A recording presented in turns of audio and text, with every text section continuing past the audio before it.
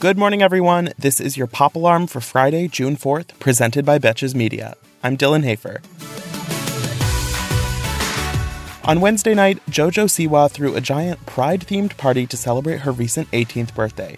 But things took a rough turn when paramedics were called to her house after someone reportedly overdosed on LSD. According to TMZ sources, the unidentified man, described as being around 30 years old, too old to be at JoJo's party, was already high when he showed up to the party and was in, quote, pretty rough shape before being transported to the hospital from Siwa's house in the valley. The party, which was documented on social media by guests including Tana Mongeau, featured rainbow foods, a bedazzled rainbow piano, a rainbow ice cream truck, and a dog dyed rainbow colors.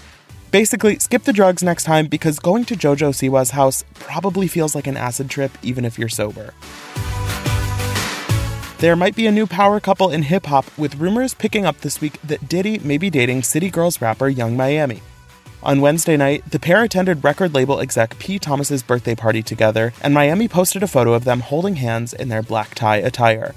Young Miami, whose real name is Carisha, had a baby girl in 2019 with producer Southside, but has been single since last fall, while Diddy famously dated Cassie for over a decade before they split in 2018.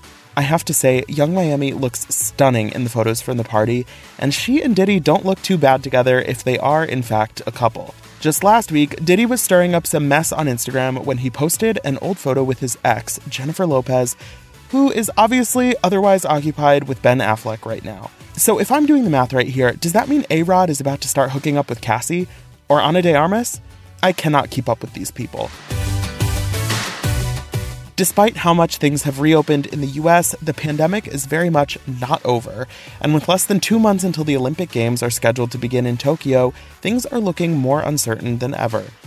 As of June 2nd, only 3% of the Japanese population has been fully vaccinated, and while case numbers have been slowly declining, just this week the government extended Tokyo's state of emergency until June 20th. The COVID statistics here are obviously important, but it looks like the Japanese public has already made up their mind about the Olympics. A recent survey showed that more than 80% of Japanese citizens think the games should be canceled or further postponed, and this week 10,000 Olympic volunteers quit in protest of the COVID situation. These volunteers are about 1/8 of the 80,000 people that are expected to work during the games, so it's a major blow to the organizational structure. Olympic organizers are still adamant that the Games will begin on July 23rd as scheduled, but things are not looking amazing right now. They've already announced that no international fans will be allowed, and it seems like further restrictions are likely to be put in place. At this point, just cut your losses and send Simone Biles a duffel bag full of medals. Everyone would understand. The lineup for this year's Cannes Film Festival was announced on Thursday, and aside from the actual award contenders, the most intriguing entry is Hélène, a French movie that tells the life story of Celine Dion and features Celine Dion songs, but presumably for legal reasons, has a main character named Aline Dieu. If you watched 30 Rock, this is pretty much the real-life version of Jackie Jomp Jomp, and I have several hundred questions about how this movie came to exist. So far, there are no plans for a US release of Hélène, but that better change because this is the exact kind of nonsense I live for.